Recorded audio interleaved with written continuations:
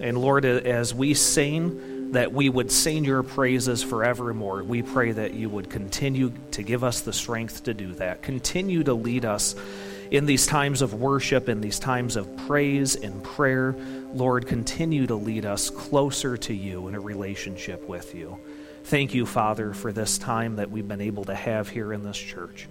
And as we move now into the reading of Scripture, pray, Lord, that you be with us. We pray that you would speak to us, show us your truth, show us yourself, Lord, in the Scripture we're about to read. And we pray this all in your name. Amen. You may be seated.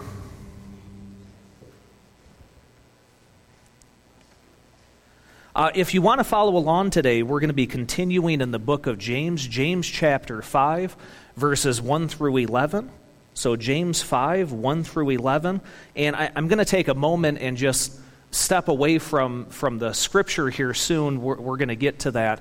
And I just want to say, I have found, you know who's not afraid to ask if you have an injury? Everyone. And I know some of you are just getting back in here or haven't heard yet, so just want to say my hand is doing fine. It's healing okay. I'm going to have another doctor's visit here soon. They call it a boxer break because boxers get this when they're in a fight where one of their bones breaks in their hand. And I did something similar. The cookie timer went off, and as I was headed up the stairs, I slipped and landed on my hand, and it broke. So it's about the same as what boxers go through in a fight, I think. I really feel their pain now. But all of you that have been asking and have been wondering how it's going well. I appreciate your prayers for its healing. So things are going good there. If we want to get to the scripture here today, that's James chapter 5, and we're going to be reading verses 1 through 11 today. Come now, you rich, weep and howl for your miseries which are coming upon you. Your riches have rotted, and your garments have become moth-eaten. Your gold and your silver have rusted, and their rust will be a witness against you and will consume your flesh like fire. It is in the last days that you have stored up your treasure. Behold, the pay of the laborers who mowed your fields, and which has been withheld by you, cry out against you. And the outcry of those who did the harvesting has reached the ears of the Lord of Shabbath. You have lived luxuriously on the earth and led a life of wanton pleasure. You have fattened your hearts in a day of slaughter. You have condemned and put to death the righteous man. He does not resist you. Therefore, be patient, brethren, until the coming of our Lord. The farmer waits for the precious produce of soil, being patient about it until it gets the early and late rains. You too, be patient. Strengthen your hearts, for the coming of the Lord is near. Do not complain, brethren, against one another, so that you yourselves may not be judged. Behold, the judge is standing right at the door. As an example, brethren, of suffering and patience, take the prophets who spoke in the name of the Lord. We count those blessed who endured, and have heard of the endurance of Job, and have seen the outcome of the Lord's dealings, that the Lord is full of compassion and is merciful. One of my favorite times growing up, I had probably like most of you, had a household where when I was younger, my mom stayed at home with me and my sister, and my dad was out working all day, and he was a roofer and a part-time pastor. So I was with my mom all day, and of course the exciting part, my favorite part of the day, was the time when my dad would come home. And it was really exciting, and we would play games like we would hide from them and make them find us. Or my dad's favorite game after a long day of roofing is when he would lay on the floor with a bad back, and then I would come running and jump on his back really hard. I know he had fun with that one. But it was really exciting when my dad was coming home. I was excited to see him because I knew we were going to have fun. Unless I was not good that day. Because what's that your mom says? Wait until your father gets home, right? So if I wasn't good for the day, I wasn't too excited about my dad coming home. In fact, there's one story I have where I saw my mom throw out a bag of chocolate. And I thought, that is perfectly good chocolate. No one should ever waste it like that. So I went to the trash can and just started to eat out of it because I thought it's still in the bag, right? And my mom came and she said, "What are you doing?" And with chocolate all over my face, I said, "Nothing." She asked, "Were you getting into the chocolate that I just threw away?" And I just, straight out lied. "No, I didn't do that at all." And then she told me, "There's chocolate on your face." Oh, man, didn't think that one through. So that would have been a day where wait until your father gets home, where, oh, no, I got to wait for my father to get home. I tend to receive him different when he's coming for discipline than when I've been good and he's coming to have fun with me.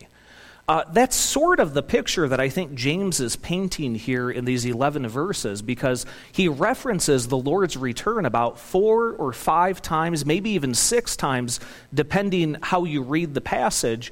And the first half of the passage is a warning against the rich, those who have withheld their wealth from others. And he references the coming of the Lord, but he's referencing it here in this first part as not a good thing. James is not saying, oh, it's going to be so exciting when Jesus comes back. He's actually warning the rich, hey, you better watch what you're doing because Jesus is coming back. And the way you're treating other people is not going to be very fun when he arrives. Now, we got to talk about that a little bit because we live in a completely different time than what they lived in biblical times. When James is talking about the rich, he's not talking about what we have today. The reality is, everybody in this room, by world standards, is rich. Everybody in this room, by world standards, is wealthy. We all have grown up in what I would consider the best country in the world. We have opportunities around us that abound. It is incredible. If you need help, you've got to do some work, but you can find a place that will help you and get your life set straight. And there's a lot of us here that have spent our time building up our wealth and being very responsible. James isn't talking about this ultra wealthy that the politicians tend to talk about today, which, by the way, you notice with politicians, it's always somebody else that's ultra wealthy, right? James isn't talking about that. He's actually talking about a time when there was really just the haves and the have-nots. He was talking about a time where you either had a lot of wealth and you owned a lot of property and you hunted over people's heads, or you grew up in poverty and you lived day to day not knowing what you would eat or how you would even make your money for the day. And so when James is calling out this group of the rich, he's calling out a group within the larger community, not within the church. These would be people outside of the church, but within the larger community. He is giving a prophetic utterance, just like you would find in the Old Testament, where he is warning those people, you have withheld what God has given you. And you've had an opportunity to be generous with other people. Instead, you've withheld it. And so he lays out 3 sins that they've committed against not only the people in their community, but I think specifically the people within his church. And so he gives this prophetic utterance, and one of the things he warns against, or what he calls out as a sin, is their amassing of assets. James calls to attention that they have all of these garments, gold and silver, and then he also states, let me take a look here.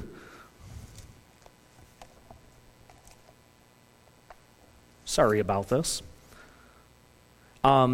Riches, garments, gold and silver. One of the points that James is making here is that they have accumulated all of these assets, and yet in those assets they haven't given them away.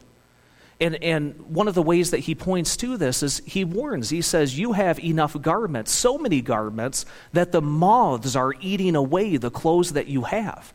You have plenty of clothes to live with, and you have so many extra, you haven't even touched them in the back of your closet, and now they're being eaten away while people are out here that have no clothes to wear. And then he also says, with your gold and silver, you've piled up these riches, and now he says they're rusting away. Now they're coming to the point where they're worthless. You can't even use it. You have so much of it off to the side that it's dwindling away, and you haven't done anything good with it. And I believe in this passage, James is quoting Jesus and John the Baptist, because one of the messages that Jesus gives on the Sermon on the Mount in Matthew chapter 6 is he says, "Do not store up for yourselves treasure on earth where moth and rust destroy. Store up for yourselves treasure in heaven." And so Jesus teaches the life of generosity, not to hoard things to yourself, but if you have extra, to give it away. John the Baptist says the same thing in Luke chapter 3. When he's baptizing people at the river and he's telling the community to repent for the kingdom of God is at hand, people ask, well, what can we do to repent? And John says, well, if you have 2 tunics, give one to somebody who has no tunics. And the point John is making is, if you have extra and you see somebody that doesn't have anything, you are obligated as a form of repentance, as a form of following Jesus, to give what you have extra to those that are in need. And so James is referring to these 2 teachings from Jesus and John, and he's saying, look what you've done. You've amassed all of these assets. You've amassed all of these clothes. You've amassed all of this gold and silver, and now it's rotting away. When I got married, one of the things you've heard of irreconcilable differences within marriages, and actually really long marriages have a lot of irreconcilable differences. And one of the ones that I found very early in my marriage is my wife likes to watch really strange reality TV. Now, I don't mean like the trash, like The Bachelor or The Bachelorette. If you do watch that, we can talk about it after. But she doesn't watch that kind of reality TV, but instead she watches the stuff like on TLC about like special surgeries that people have, or there's some of them that talk, like one of them is My Strange Addiction, and so it's about people that have a strange addiction and they go through the counseling process to get rid of it. Well, one of the shows that she loved, and I just had to get used to it, was a show called Hoarders. And if you've ever seen that show, what happens is they go out and they help people that have an issue with hoarding. It's a mental health disorder where it's just the need to bring stuff into their household, and they have an issue with getting rid of those things. And so they do a good job. They bring an organizer in, they bring a counselor in, they bring in a medical team, and they help the person out, and they help the person get used to the idea of not hoarding, but giving things away and getting rid of stuff. Here's the problem when you watch that show. What happens when you pile things up and then pile things over it? It happens every time in the show. They'll walk into a room, it'll be full of something like newspapers. They'll take a good stack of newspapers away, and behind it is another stack of newspapers, but it's rotting away. And the point that they try to make to the person is, listen, this life of hoarding where you're keeping stuff all to yourself, it's just getting destroyed. You're not doing yourself any favors, and you're certainly not doing any favors to your neighbors or anybody around you. And so they would go to some places, and they would actually find that some people had hoarded these collection of like Cabbage Patch dolls or Hot Wheel cars. And they point out, they say, you could sell those, and you could do something with the money. But instead, it's just sitting on the shelf, rotting away. You're not doing anything with it. Well, this is the warning that James is giving.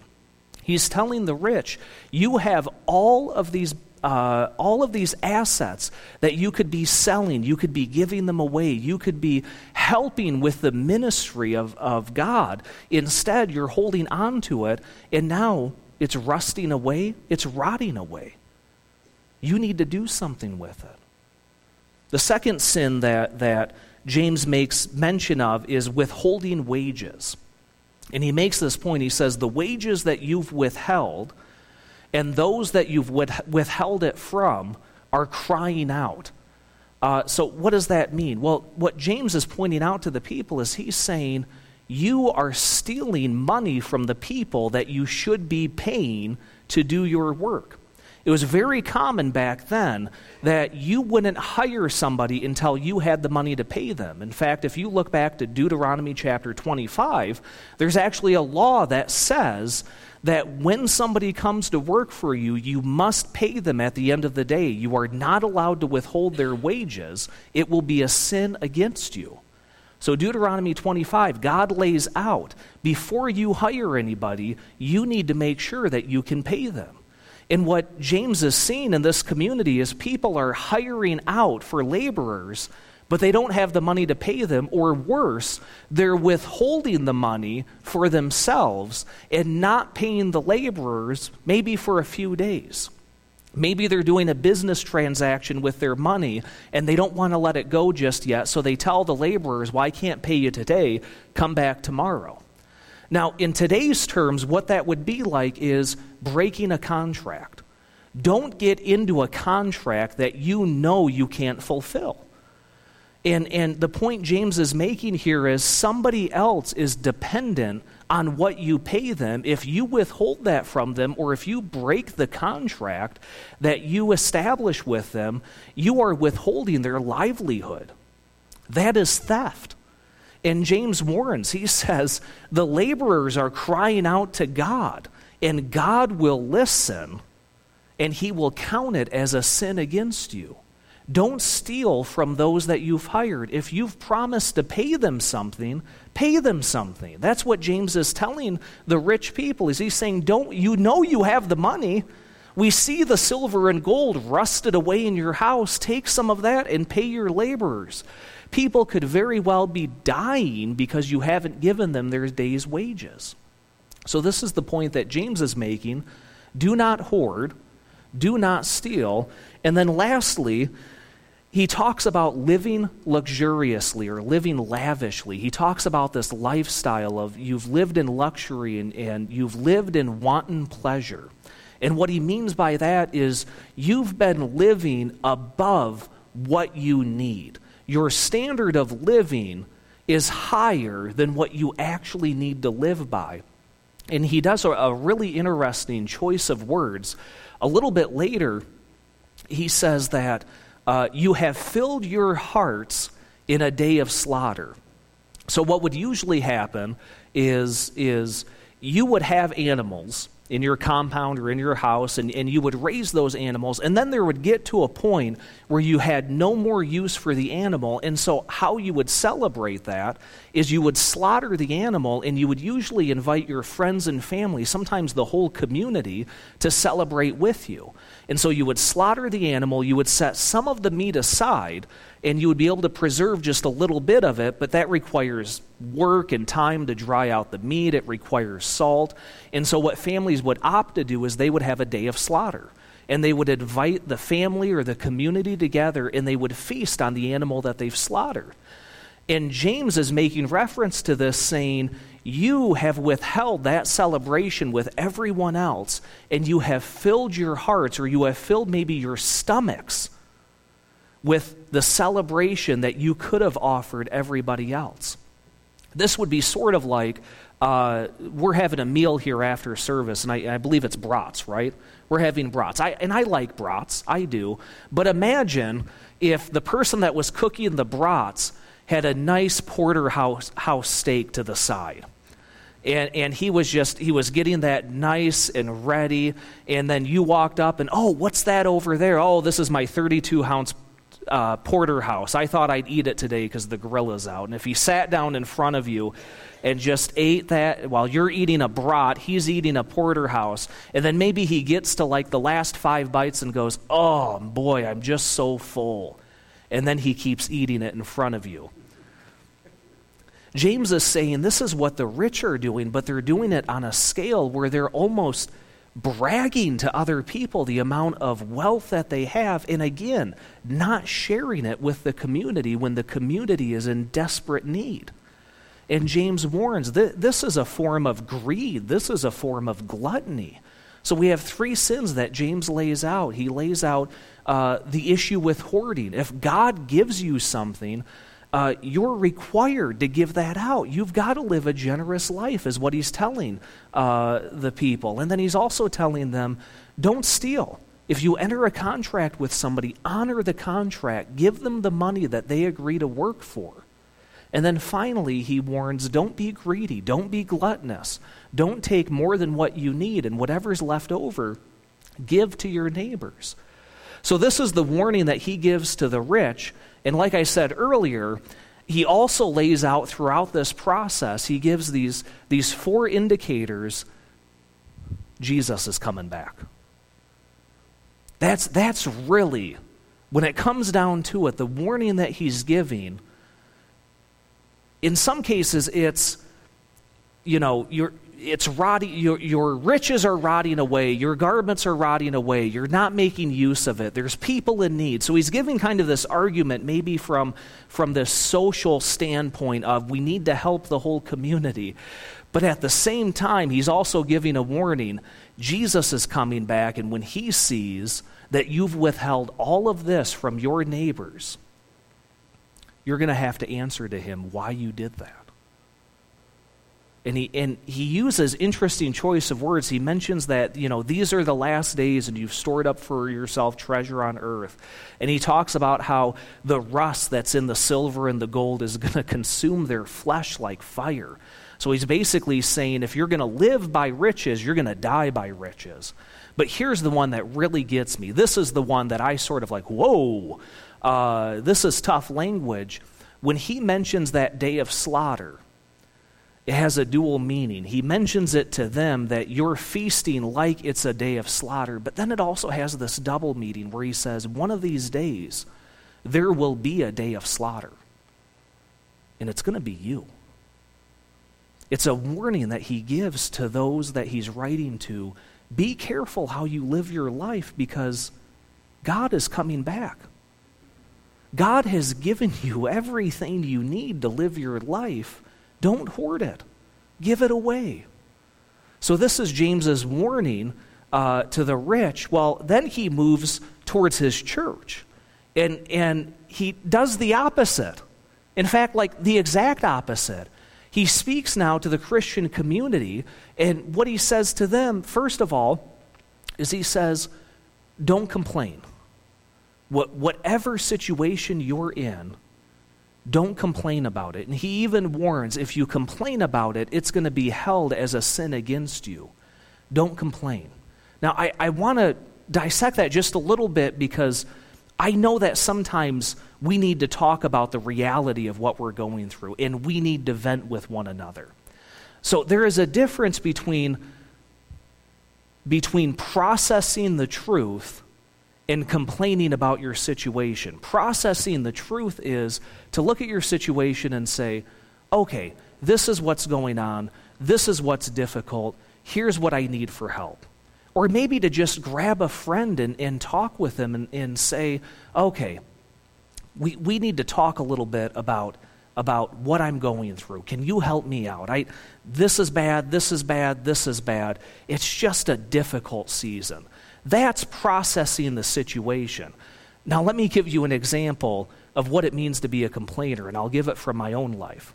When I was at seminary, you'll hear Emily and I say, and I believe this is processing the truth, seminary was the hardest time of our life. Nothing will ever be as hard as seminary, okay? We had a difficult time.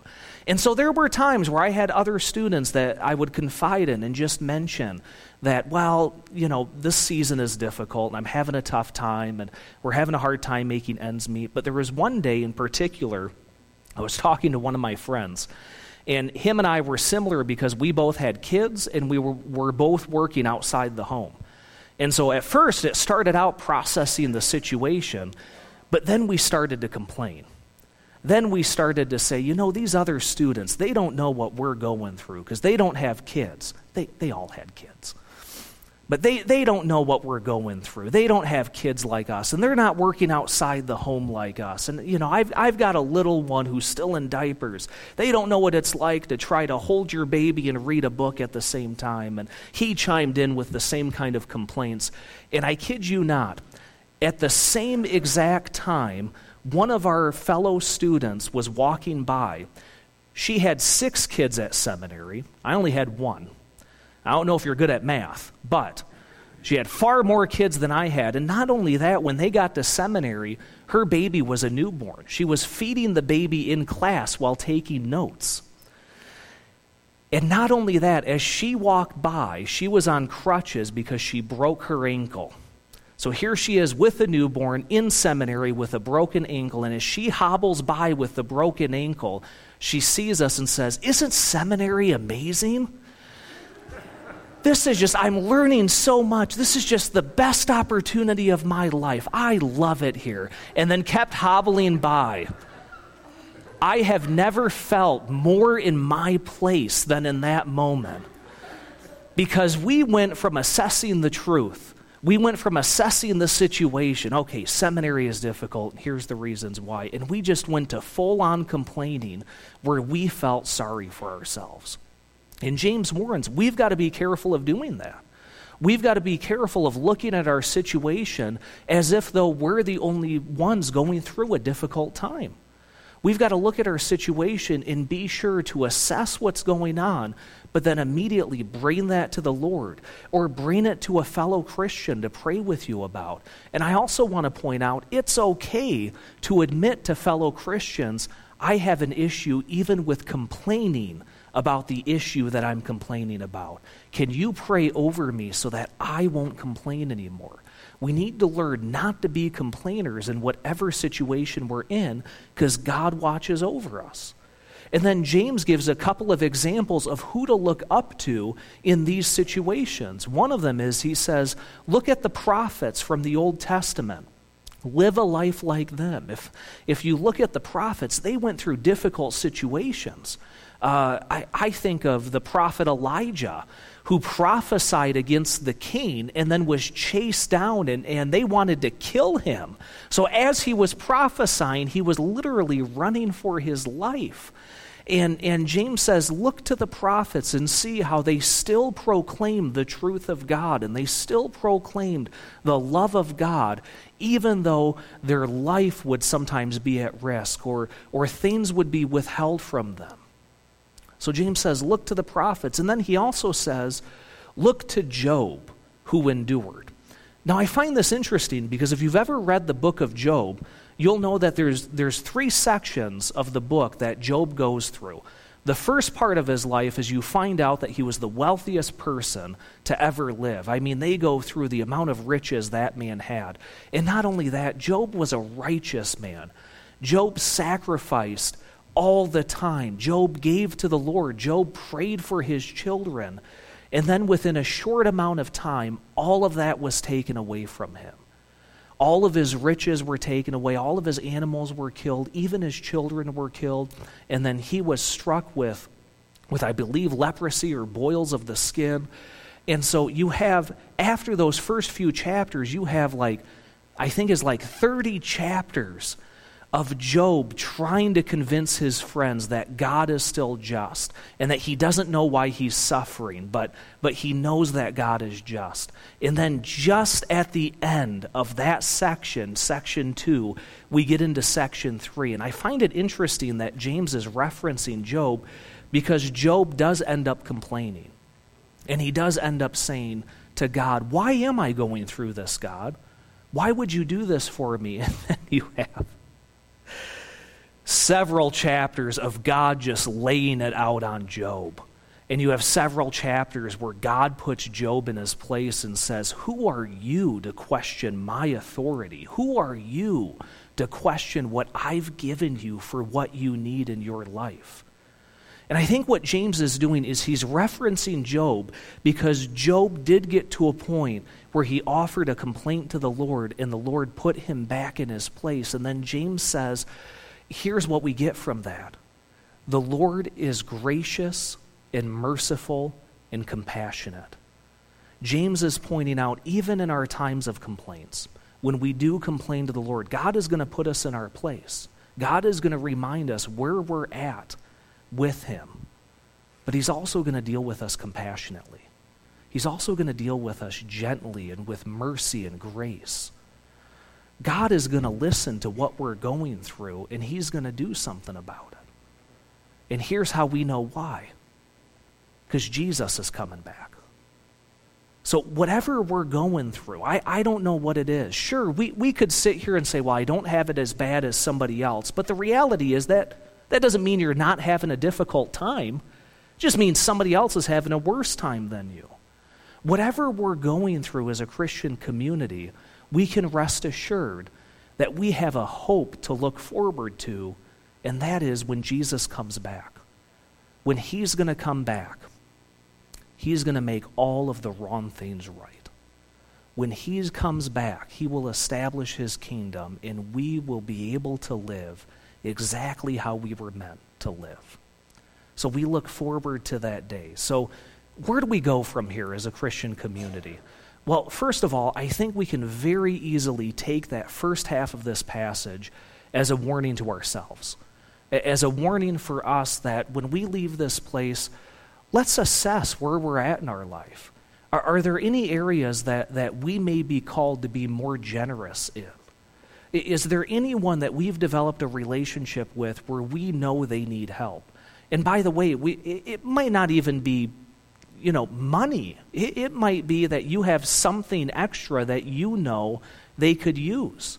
Or we may look at somebody and say, wow, they just need my time. They just need my presence. I can go and be with them. So we can take that first half and say, where is God calling us to go? What is God calling us to do? Are we living a generous life towards others?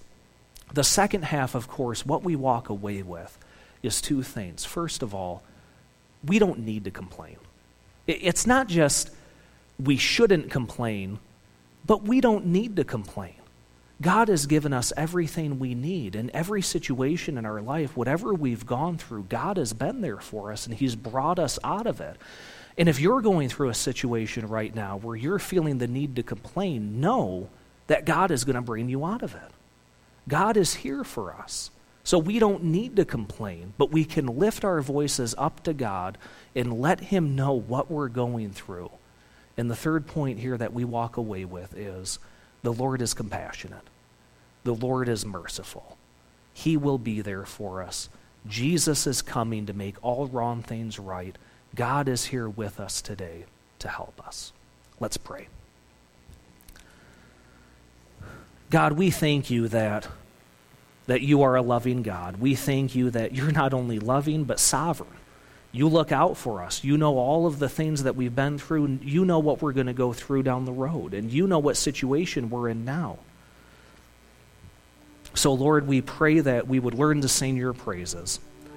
We pray, Lord, that we would learn to not complain, but that we would lift our voices up to you in the situation that we're in, and we would ask for your guidance. So, Lord, I pray for anybody here that may be going through that may be needing prayer, Lord, that may be going through a difficult time. Lord, teach us to live generously. Teach us to live in a way that we are giving more than we're receiving. So, Lord, we pray over all of this here today. Amen.